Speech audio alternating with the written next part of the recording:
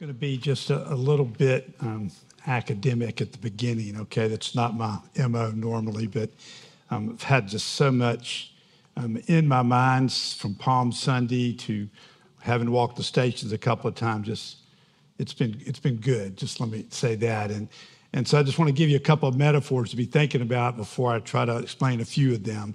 We have the Passover. I mean, it is the central feast for the people of Israel, so much so that that last verse that Pete wrote said, this is a memorial we give you forever to remember what the Lord did there, okay? That's forever is big, okay? And then, interesting enough, if you think about it, we have both Paul and Luke. Neither one of them were of the 12. Paul and Luke telling the story, if you will, Luke telling the story of the Last Supper, who he never knew Jesus personally. He was evangelized by Paul. And then Paul tells the story, I received from the Lord what I now give to you. What went on for those 20 or 30 years between the time Paul and Luke wrote about this feast that we celebrate tonight, which has become, at least in our tradition, the central act of worship that we do. So just a little bit of academic stuff, okay? So the Lord's Supper, it's a sacrament, right?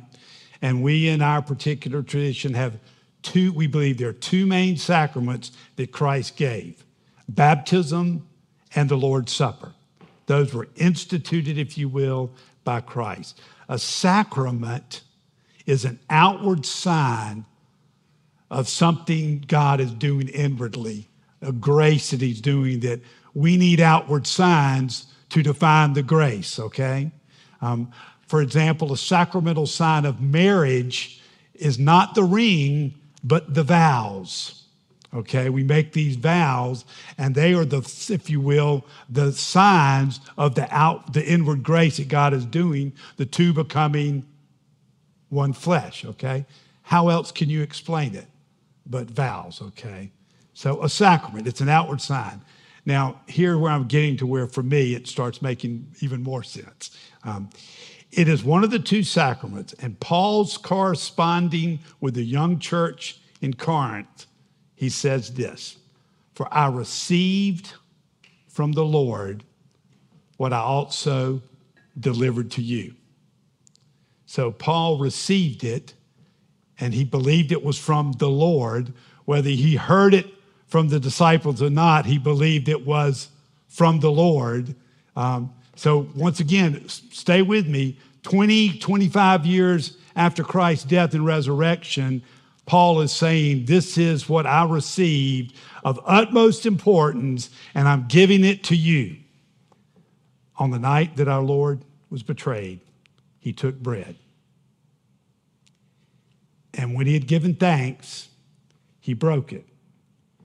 And then he said, this is my body for you.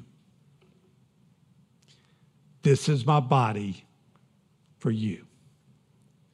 Then he says, do this in remembrance of me. Receive it, break it, give it in remembrance of me. Then he says, in the same way, he took the cup of after supper, saying, this cup is the new covenant in my blood. Do this as often as you drink it in remembrance of me. For as often as you eat this bread and drink this cup, you proclaim the Lord's death until he comes. Isn't that amazing? In so many ways, this sacrament, this sharing in the body and the blood of Christ, this proclaiming the Lord's death until he comes, directs our hearts and our minds to the great love that God our Lord has for us. Amen? Has for not only us, but for this world, for all its hurts, all its sorrows, all its brokenness. Every time we do this, we proclaim the love of God, his death until he comes again. And we need it, do we not? Every single moment of our life. So I want to offer some things. A quote first from John Stott. And I made a little mistake because I got caught up in reading him, and I just got caught up in reading him and caught up in reading a lot of him. But listen to this. I think this will be helpful. What Christ said about the Scriptures, what he said about the Scriptures, the Word of God, is equally true of the sacraments. So that immediately grabbed me. I said, I've got to hear what he says. He said, their function and purpose are the same. The Scriptures and the sacraments' purpose are the same. Both the Scriptures and the sacraments are God's given signposts directing our attention away from them to Christ. Isn't that amazing? The purpose of the Scripture is to direct ourselves, our minds, our hearts, away from the Scripture to Christ. They are a trustworthy account of who? Of Jesus Christ. Same with the sacraments. Verbally in Scripture, visually in sacraments, Jesus is set forth as the only Savior of the world. Amen? But neither Scripture nor sacrament is an end to itself. Both are means to an end, namely that we encounter Jesus and find salvation in him. Isn't that just beautiful? How many of you ever heard sacraments are means to grace? Has anybody ever heard that phrase thrown out? It's not that common because nobody raised their hand. But I've heard it, and I always wondered, what does it mean, means to grace? Well, the means to grace is the sacraments are means to encounter Jesus, and Jesus is grace. Isn't that amazing? This is what it means to be means of grace. Scripture and sacrament kindle our faith in Christ, and thus are means of grace, God's unyielding love and favor towards us. That's what the Scripture's about, and that's what the sacrament's about. That's what the Lord's Supper is about. He goes on and says this, one more quote, and I'll get into my stuff. Sacraments stimulate our faith to lay hold of the blessing that are so freely given to us, and we offer our praise and thanksgiving. So the sacraments, they stimulate our faith so that we can lay hold of the blessings that are so freely given to us, all right? So I had my memory jogged, and I was a child of this particular denomination, was raised in it, was raised in the old language, the these and thous, and I just remembered this phrase. And I started looking through our prayer book, found it in our prayer book, our current one, found it in the other one, and listen to this. It says, in the midst of our Eucharistic prayer, unfortunately, had I done my sermon a week ago, we would be using this Eucharistic prayer, but we're not because I just found it, all right? So listen to this. Hear this prayer. This is in the part of the consecration. We earnestly desire thy fatherly goodness, mercifully to accept this our sacrifice of praise and thanksgiving. So Jesus made his sacrifice. What is our sacrifice? Praise and thanksgiving. When we come to this table, we are not re-sacrificing Christ. Our sacrifice is praise and thanksgiving to what he has done once for all on the cross for us, all right? So our sacrifice of praise and thanksgiving. Asking you, God, that by the merits and death of your Son, Jesus Christ, and through faith in his blood, we and your whole church may obtain forgiveness of sins, and this was the phrase that came to my mind, and all other benefits of his passion. Isn't that amazing? So the gift that God is giving us when we come to this particular sacramental act, this bread and wine, are all the benefits that he has for us of his passion. His passion being his death and his resurrection. Isn't that amazing? With his death, really. His suffering and all of that. His passion. In this text, I was reading, I did another walk with the stations today. And because I had already kind of thought about this, this came up to me and it blew me away. So we have all the benefits of his passion, his death, his suffering. And then in our station, it says this: My Lord Jesus, your compassion surpasses even your passion. Isn't that amazing? So his passion is phenomenal, but his compassion for us is what led him, if you will, to be able to be faithful to his passion. That just blew me away. So 3 things for you. In this Lord's Supper, in this sacrament, we remember, we participate, and we fellowship. I'm just going to unpack those real quick. We remember, we participate, and we fellowship. So the remembering. The first thing we remember in this passion, if you will, in this sacrifice, is the great narrative of God's relentless mercy and grace. It didn't start with Christ. Where did it start? It started when he created us in his image.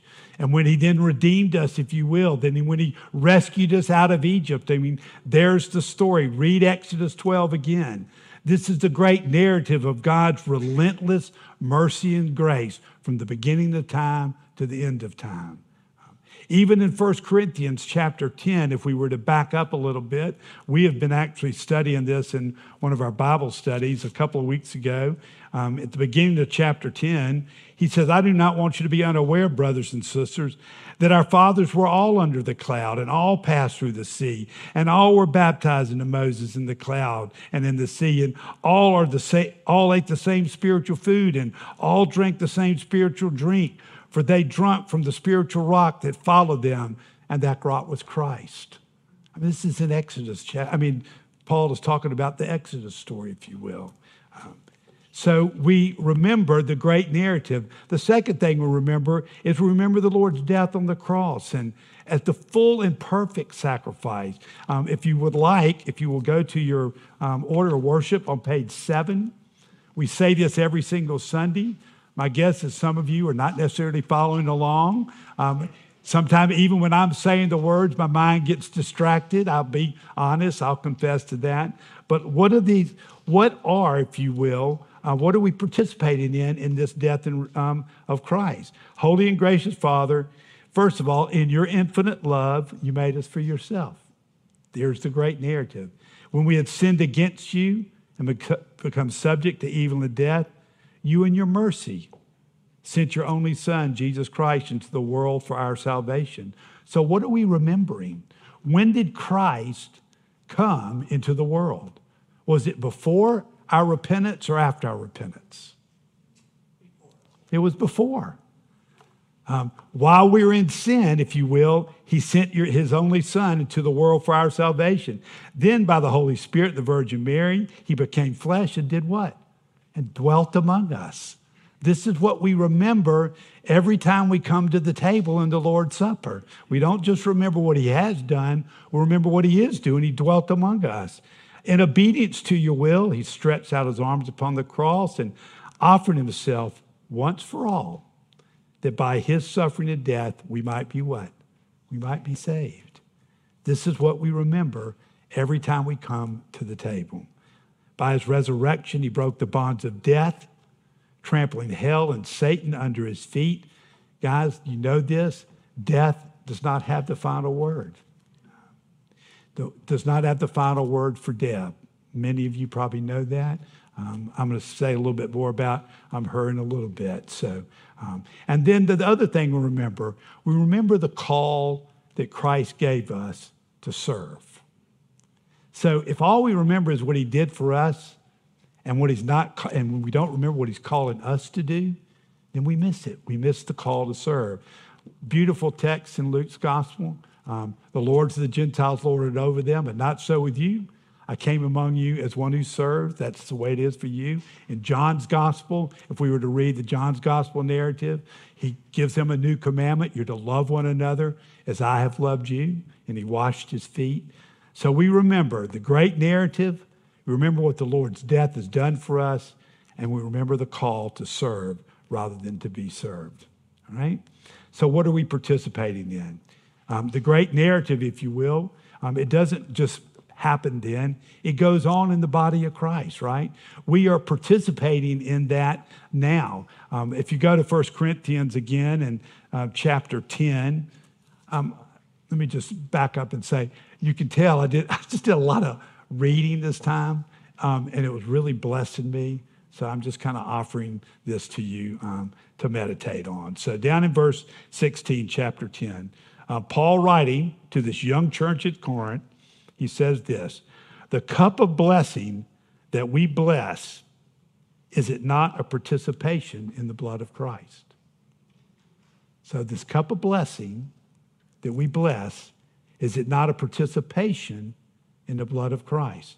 Then he goes on and says, the bread that we break, is it not a participation in the body of Christ? And then he says, because there is one bread, we who are many are one body, for we all partake of the one bread. Do you see the community there? This is not something that just happened there and doesn't involve us. We participate in it. So Christ takes it, he blesses it, and he gives us. We are not spectators in this great sacrament called the Lord's Supper.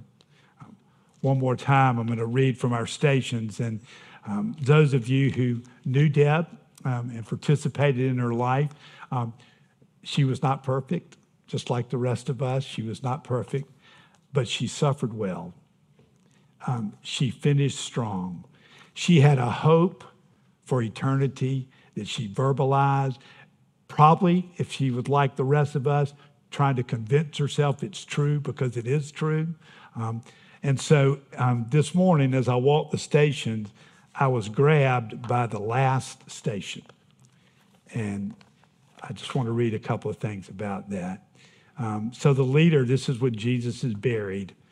It says, buried in a borrowed tomb, even as you were born in a borrowed cave. So you end your mortal life, but your work in your church is only beginning. The teaching that you could not impart, the suffering that you could not endure in the short span of your life, you must now impart and bear in the members of your body. And I shared this with Mark. I know that following Christ does not mean we do not suffer. I know that. But what I really have never made a part of my theology is how important my suffering is for my witness to Christ. We're not completing anything that Christ did, but as his body, and as we suffer, and as we grieve for the world, we are, if you will, continuing on that work until he comes again. Amen. And so my final word is we participate, we remember, we participate, and then we have fellowship. Although we tend to use the old adage that this is an altar, it's no longer an altar. It's a table. It's a table because it is a foretaste of the great banquet that we all are going to participate in when he comes again. Yes, we can say it's an altar because there's a sacrifice there, but it's a table. We gather around it. In truth, it has become a table because we're all invited. This past Lent, we've been using an invitation to the table. Does anybody remember it, what it says? I'll read it to you real quick. It says this, behold the Lamb of God, behold him who takes away the sin of the world. Blessed are those who are invited to the marriage supper of the Lamb. We are in fellowship, not only with one another, but with this great cloud of witness. Bring, if you will, everything that you are with all the saints. Luke 22:16, and I'll end with this verse. Sometimes these phrases grab you and you just have to ponder just a word or two, but Jesus said this in verse 16 of chapter 22. And he said this, I have earnestly desired to eat the Passover with you before I suffer.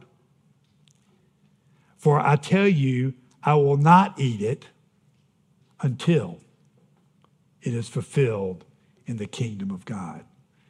And what that means is he will not eat it until, which means he's going to do what?